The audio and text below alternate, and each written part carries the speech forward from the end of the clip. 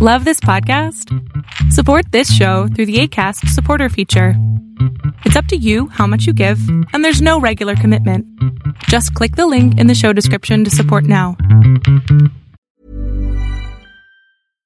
One size fits all seems like a good idea for clothes until you try them on. Same goes for healthcare. That's why United Healthcare offers flexible, budget-friendly coverage for medical, vision, dental, and more. Learn more at uh1.com.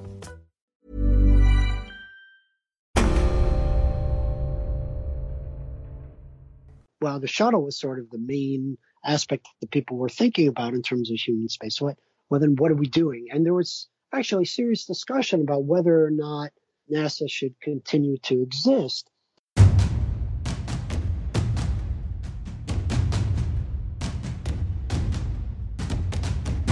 You're listening to War College, a weekly podcast that brings you the stories from behind the front lines. Here are your hosts, Matthew Gault and Jason Fields.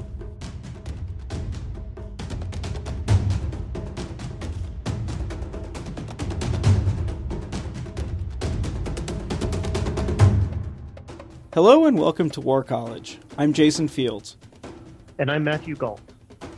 Military figures have been known to call space the ultimate high ground, a place from which you can spy on any part of the world, a place to launch the sneakiest of sneak attacks from. But that's not NASA. NASA has a completely different role to play in great power politics. Joining us this week to talk about that, and also some space programs that weren't exactly greatest hits, is Steve Garber. He's a historian at NASA. Thanks for joining us. Sure. Thanks for inviting me. Can we start off by talking about NASA's origins in the Cold War? Was it ever a military organization? No, it wasn't. And thank you for asking. NASA's origins were decidedly civilian. It came about in a few different ways. It has a heritage actually dating all the way back to 1915 into an organization called the National Advisory Committee for Aeronautics. So we just celebrated our centennial anniversary of that. But what basically happened was the impetus for forming NASA came in the late 50s after something called the International Geophysical Year and, of course, the launch of Sputnik in 1957 by the Soviet Union. Who actually set it up? Was it by a presidential order, or did it come about some other way? Right. It was a decision by President Eisenhower, and he made a conscious or explicit decision that NASA should be a civilian, decidedly civilian agency. And there are several reasons for that.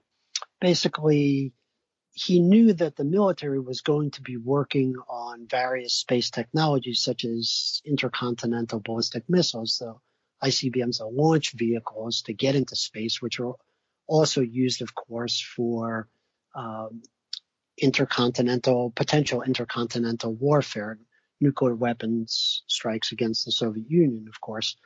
So he knew that the military was going to be involved in a lot of things anyway, but he wanted to set NASA up as a civilian agency, and it stems back to its heritage as the NACA, but also he wanted to give NASA the opportunity to do other things that the military wouldn't do.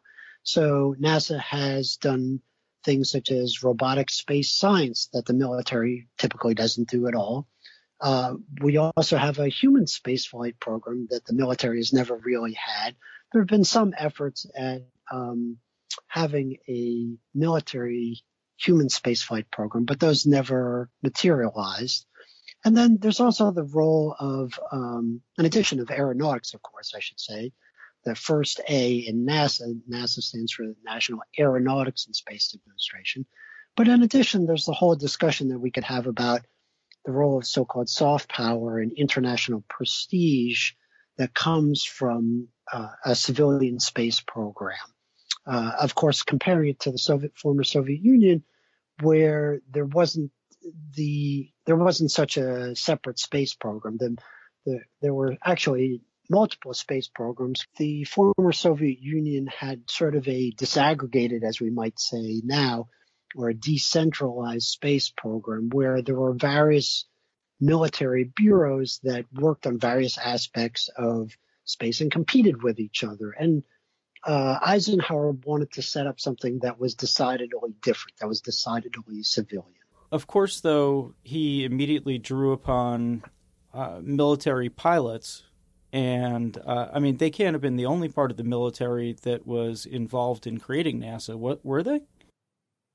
Well, there were some other components of the military that were incorporated into NASA, but basically it was largely and continues to be a civilian agency. I used to get people used to call me up, or when I would speak to some people from the military for other reasons. Some people would say, "What's your DSN number?" Which is an old military phone system, and I'd be like, "I don't have one. NASA's a civilian agency. It's not part of DoD." Well, so can we talk a little bit about the soft power then, as the reason? There's exploration for the sake of exploration, without a doubt, but Right. The soft power, the propaganda, maybe. Can you tell me a little bit about how important that was, how that's played into NASA's development? Sure. There are a lot of different components to that. I would say that it was a key component in the 60s during the so-called space race with the Soviet Union. And human spaceflight plays a large role in that because, of course, Project Apollo was the program to land astronauts on the moon. And the idea was to get there before the Soviets did with humans. And of course, we accomplished that. The Soviets never put humans on the moon. There are political scientists nowadays who talk about the Human Spaceflight Club or Spacefaring Club of Nations. And the idea is that it's really only a small number of nations that have put people into space and have that capability. So it's it's an elite little club, if you want to call it that. There's only, as I said, only a few nations that have the capability to do that. And so there is a lot of positive public relations value to be gained by doing this and doing this Apollo program during the 60s and other follow-on human spaceflight programs afterwards. So a lot of people say that, they use the expression that human spaceflight is, to borrow a metaphor, the rising tide that lifts all boats at NASA. Or another common saying is, no Bucks, no Buck Rogers. In other words, or the reverse, I suppose, no Buck Rogers, no Bucks. The idea being that without a human spaceflight program, NASA wouldn't be able to do many of the other things that it does in robotic science and aeronautics and technology development in a variety of areas. So it garners inspirational value. Now we talk a lot about STEM, science, technology, engineering, and math. It garners a lot of inspiration value for the younger generation, of course. There are a lot of very exciting robotic space science missions and a lot of interesting things that NASA does in aeronautics. But I think most people would agree in general that with this idea that human spaceflight is sort of the rising tide that lifts all boats at NASA, that's really what garners the most attention and excitement. And so this sort of plays into this idea of international prestige and soft power because, again, there aren't very many countries that can send people into space right now that have done that. So it's really another means to compete other than military, right? This idea that we have the, to use a bad phrase, we have the technology, we have the industrial capability to do this, says that we're sort of a modern, advanced, developed nation, right? And that sort of sets us aside from other nations that don't have that capability. It does make me wonder, though, that since the United States decommissioned the shuttle program, which that probably isn't the right term, but the United States has been hitching ride to get U.S. astronauts to the International Space Station. I know there's a program underway, the Orion program, if I remember right, to change that. But has that been a morale issue, do you think? Has that something that people at NASA think about a lot? Well, it is something that people think about a lot. I wouldn't say it's a morale problem within NASA. A lot of people, again, not to be cynical or overly critical, but, people would come up to me or other people who work at NASA and say, so wait a minute, do you still have a job? Does NASA still exist after the shuttle program finished up a few years back in 2011? And of course, the agency still exists and does great things. And not only that, but we continue to fly humans in space, just not on a vehicle that launches from the United States. So yes, we have to hitch rides on Russian Soyuz vehicles. And there's sort of a whole history to that policy discussion of whether or not that was the right move. And I know a little bit about that because I've studied the time period from 1999 leading up to 2004, where some of this stuff was discussed. And in particular, after the Columbia space shuttle accident in 2003, people were really wondering, well, what's going to happen next with the shuttle program, with NASA, with human spaceflight in the United States in general. And to sort of wrap up a long, complicated story of policy making, the sausage making of policy, what happened immediately after the Columbia accident was President George W. Bush went on record in some public remarks at a memorial service and said, we're going to continue to fly the space shuttle. We're going to go back to flying people safely in space. And so once he said that, then sort of all the policy makers had to sort of step in a line and say, okay, we will do this, because people were wondering, sort of wither NASA, if you will. Like if you view human spaceflight as a raison d'etre for NASA, and if you view under human spaceflight, well, the shuttle was sort of the main aspect that people were thinking about in terms of human spaceflight. Well, then what are we doing? And there was actually serious discussion about whether or not NASA should continue to exist. But what happened, as I said afterwards, was President George W. Bush sort of put his foot down and said, we're going to do this. We're going to continue to fly the shuttles safely. And so they developed a policy plan that entailed resuming safe shuttle flights afterwards as soon as possible, and then finishing building the International Space Station, which of course is the other big piece that we were doing even at that time in terms of human space flight. And so we'd finish the International Space Station, and then we'd do other things like go on to the moon and Mars. And so at that time in 2003, after the Columbia accident, there were a bunch of policymakers who were sort of debating this. And one of the things about how we're going to do all this stuff, right?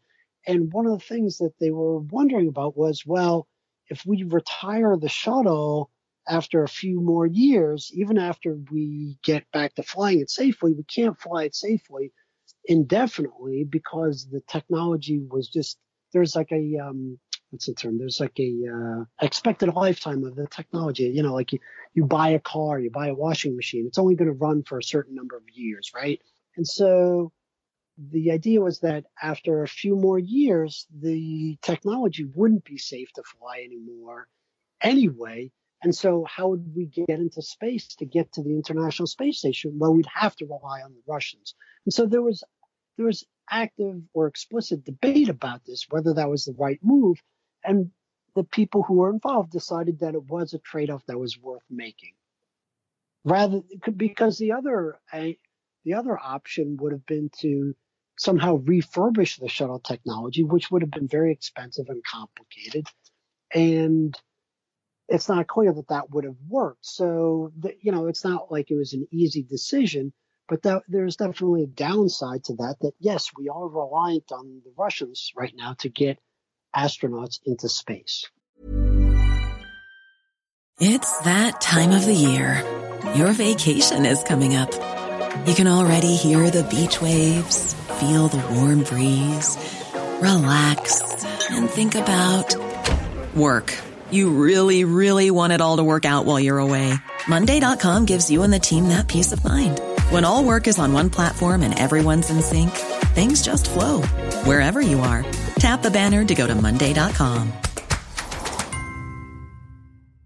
Quality sleep is essential. That's why the Sleep Number Smart Bed is designed for your ever-evolving sleep needs. Need a bed that's firmer or softer on either side? Helps you sleep at a comfortable temperature? Sleep Number Smart Beds let you individualize your comfort, so you sleep better together. J.D. Power ranks Sleep Number number 1 in customer satisfaction with mattresses purchased in-store. And now, save 50% on the Sleep Number Limited Edition Smart Bed for a limited time. For J.D. Power 2023 award information, visit jdpower.com/awards. Only at a Sleep Number store or sleepnumber.com. What's the Russian space program like right now? Specifically, I'm thinking like their shuttle program. Well, their Soyuz launch vehicle, or is that what you're referring to? Yes. Okay, because they had a shuttle program a number of years ago that is separate, and we can talk about that if you like. Definitely would love to talk about that later. Sure. But right now, I mean, I'm not an expert on the Soviet space program, but I mean, their Soyuz vehicles have a excellent track record of safety and reliability. They do work well, and they are very reliable. So that's what we use. Sort of more broadly, how is the how is the Russian space program doing right now? That's probably best addressed by other specialists who know more about that and know more about domestic Russian politics as well, to see how that program is situated in terms of resources vis-a-vis other programs within Russia. Yeah, I would just mention that, of course, the United States is still going to be hitching rides even as tensions rise between the two countries, just like the movie 2010. Yep. Well, it is an issue, and it's a peculiar situation. There's no doubt about it. But we continue to work well with our Russian partners on the projects that we have, including most prominently the International Space Station. There's really a strong incentive for both sides to cooperate to work on that program together, because we have to make it work. We have to make it safe for the astronauts and cosmonauts who fly there. So it may lead to strange situations where we would be inclined at a sort of grander strategic level. There might be some people who would say, well, we shouldn't cooperate with the Russians because of the nefarious things they're doing in other areas. And I'm not taking a position one way or another on that. I'm just saying that we continue to work productively and cooperatively with the Russians on the International Space Station, because we both know we need to do that. What do you make of Trump's Space Force? That idea of a Space Force? Yes.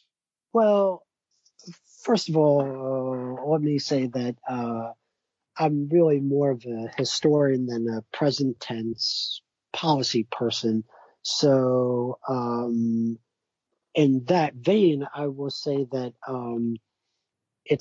this idea has been around for a while. The idea being that it might be something similar to Corps, like the Marine Corps is part of the Navy. Maybe there would be a Space Corps that would be part of the Air Force. There are different models. Maybe it would be more like, I don't know, the Coast Guard or something like that, a Space Guard, something like that. There are different models that way. But I do think that, a number of people in the national security space community in particular do believe it's a good idea. Whether or not there's enough momentum to make a major organizational shift like that is anybody's guess right now. It's hard to say. But there is some logic behind it. It just sort of, from a historian's perspective, looking back in time, it's hard to say what the conditions would need to be in the future for that to actually take place, because, of course, making any major change like that there would be presumably entrenched interests that would need to be assuaged or placated, or, that would need to sort of work around that. Even if everybody were for it, even if virtually everybody would be for it, it would still be a major organizational shift.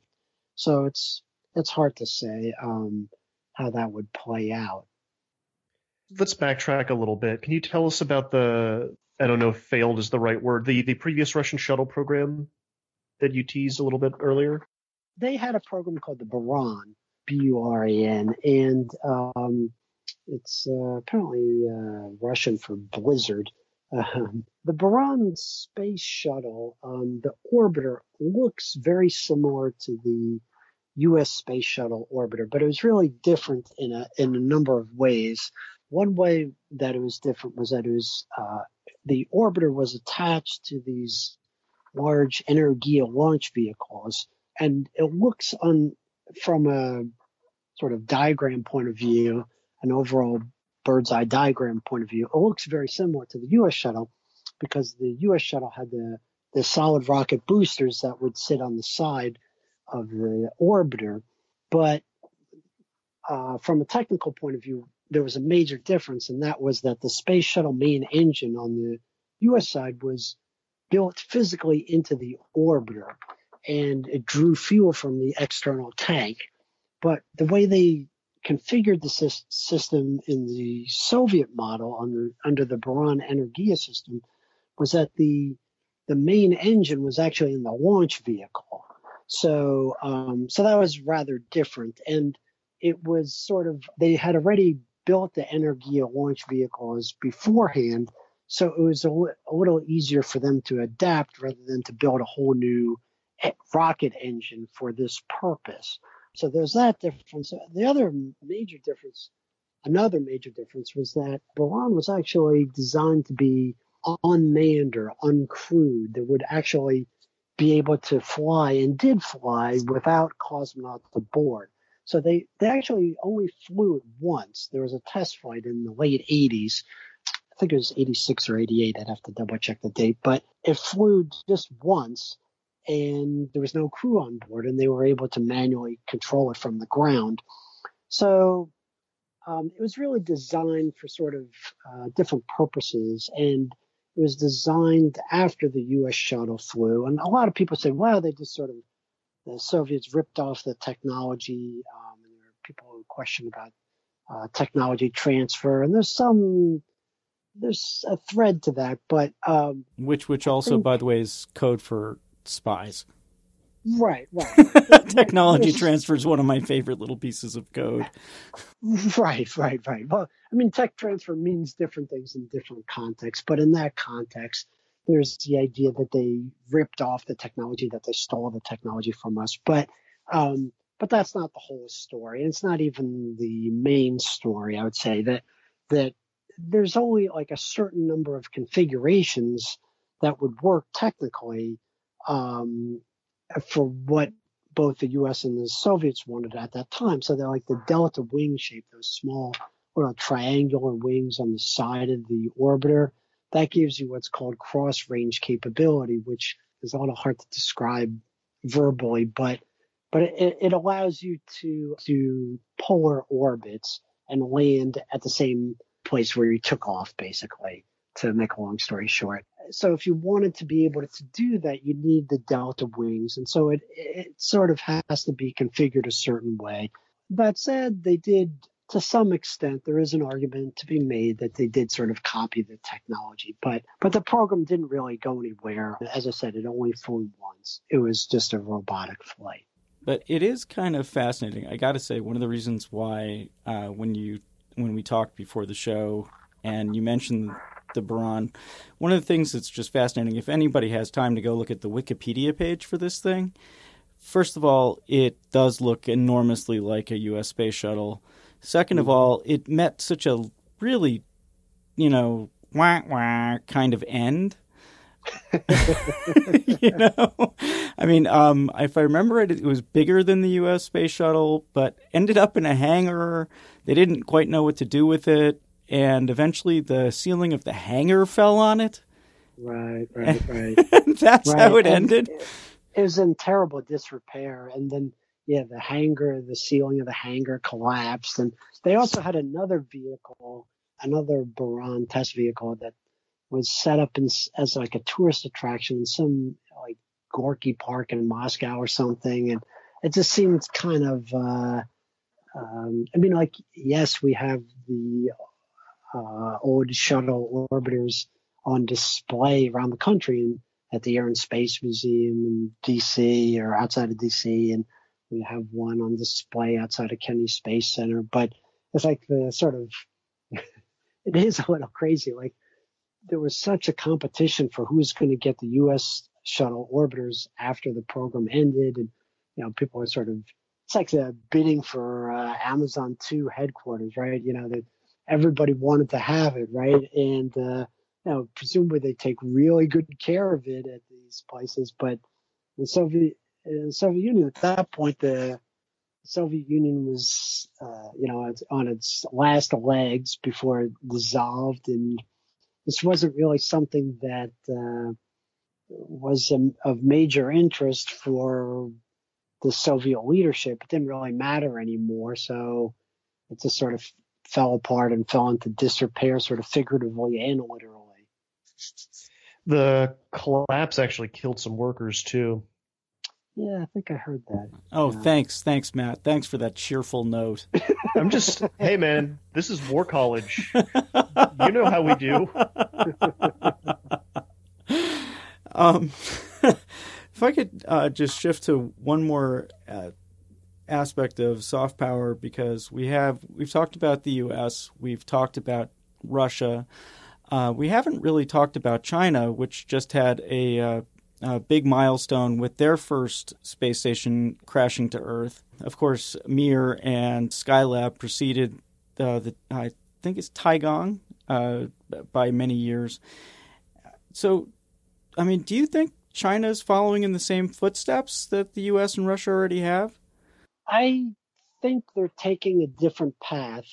And I hesitate to say too much about this because I'm not a Chinese expert. Basically, China is sort of taking a different path. They've flown taikonauts, they had the space station, but they're sort of, I don't know how to peg it in terms of how many years behind us or behind the Russians they are, but because it's not a linear path necessarily, they have a different program, and I'm not sure exactly what their goals are. They do have a lot of it is sort of intermingled, like the old Soviet program, with sort of military and civilian goals. A lot of, I would say, the control of the Chinese space program is by the military, but for much more than that, you'd really have to ask somebody who's much more of an expert on that program. I will say, though, if I may, that I'm a big believer in what a lot of folks call applied history, making history relevant for current policymakers. That is really important and sort of an important role for our office and other federal history offices. So it's not just sort of looking at what happened in the past as an academic exercise. It should be really relevant and useful for people in the present tense as we think about the future. What lessons do you think need to be applied from history going forward? What's the big takeaway from NASA's past? Oh, that's tough. Well, let's see. Well, let me come back to that in a moment, if I may, and interject another little story about that'll hopefully explicate the value of applied history. May I do that? Sure, of course. Okay, so I know a guy who used to be a historian at the National Security Agency, the NSA, not NASA, but NSA. And he's a big advocate, as I was saying, for applied history. And he tells an interesting story about how when he took a group of NSA leaders, top leaders, on a so-called staff ride, and they went to the Antietam battlefield. And you might say, well, what does the Civil War have to do with anything current that's going on at NSA. And he gauged it appropriately. He took an intelligence slant, an intelligence history slant to this field trip, this staff ride. And he talked about this story, which I don't know if you've ever heard it or not. This was the first time I had heard of it, because I'm the first one to admit I don't know diddly about the Civil War. But apparently what happened was at the Antietam battlefield, the Union forces knew there was going to be a big battle there, right? And so McClellan, the Union general, was very cautious by nature. And he was very concerned about the Confederate forces and how they might amass at Antietam. And so what he did was he basically contracted out military intelligence to Allan Pinkerton of Pinkerton's detective agency, which was formed later after the war. And he asked Pinkerton to send some scouts to assess what the battlefield was going to look like, right? And so Pinkerton was very wise and knew that McClellan was very cautious this way. Some might say overly cautious. And he reported back to McClellan that it looked grim, that the Confederates had amassed a lot of forces there, and that it looked like it was going to be very serious, right? And so McClellan held back forces that he could have applied earlier on in the battle that could well have changed the course of that day's battle, the bloodiest battle in American history, right? And so, interestingly, some of the top leaders from the NSA who were there that day, this was a few years back in about a decade ago, maybe a little more than that, they sort of got the message without my colleague, the historian, having to say it explicitly. And the message that they took home was that if you're a policymaker, an intelligence customer, right, you need to be careful not to have the people who are delivering the intelligence to you overly cater to your disposition. You need to get the, if you will, raw intelligence or the analysis, not have it be overly slanted by the customer's particular whims or personality or what have you.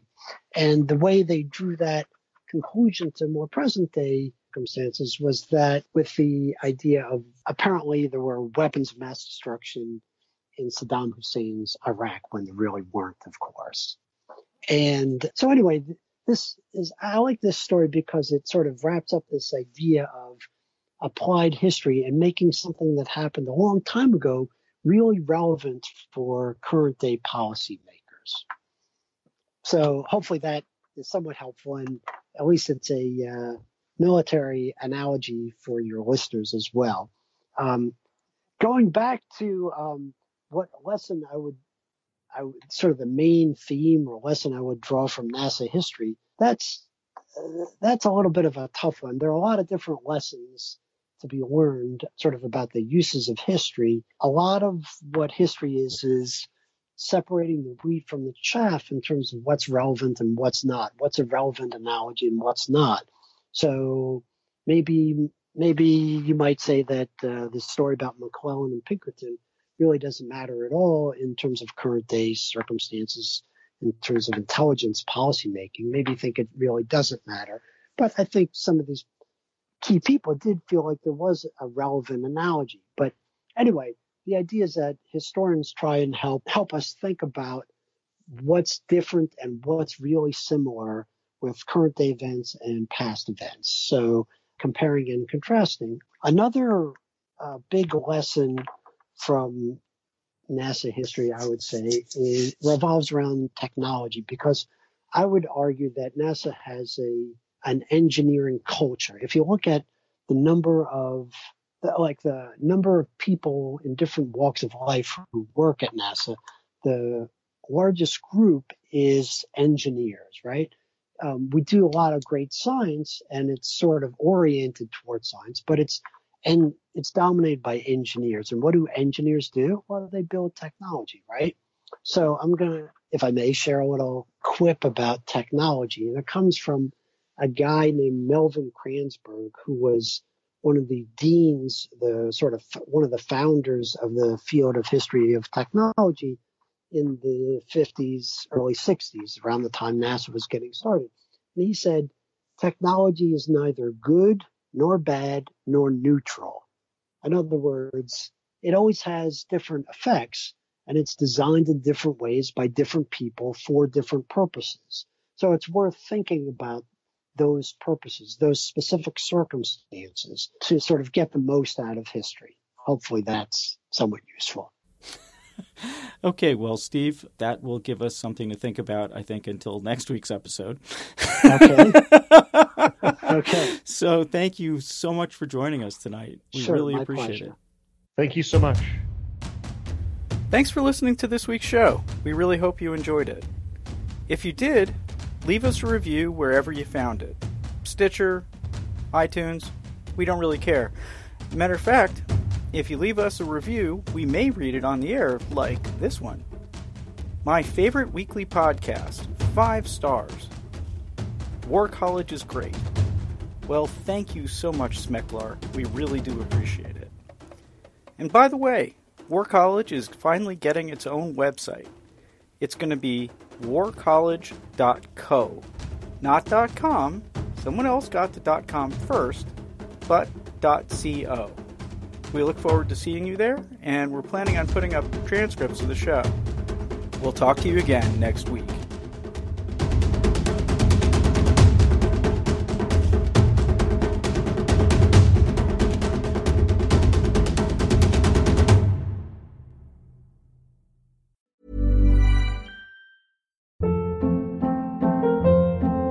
Hold up. What was that? Boring. No flavor. That was as bad as those leftovers you ate all week. Keke Palmer here, and it's time to say hello to something fresh and guilt-free. HelloFresh. Jazz up dinner with pecan-crusted chicken or garlic butter shrimp scampi. Now that's music to my mouth. HelloFresh. Let's get this dinner party started. Discover all the delicious possibilities at HelloFresh.com.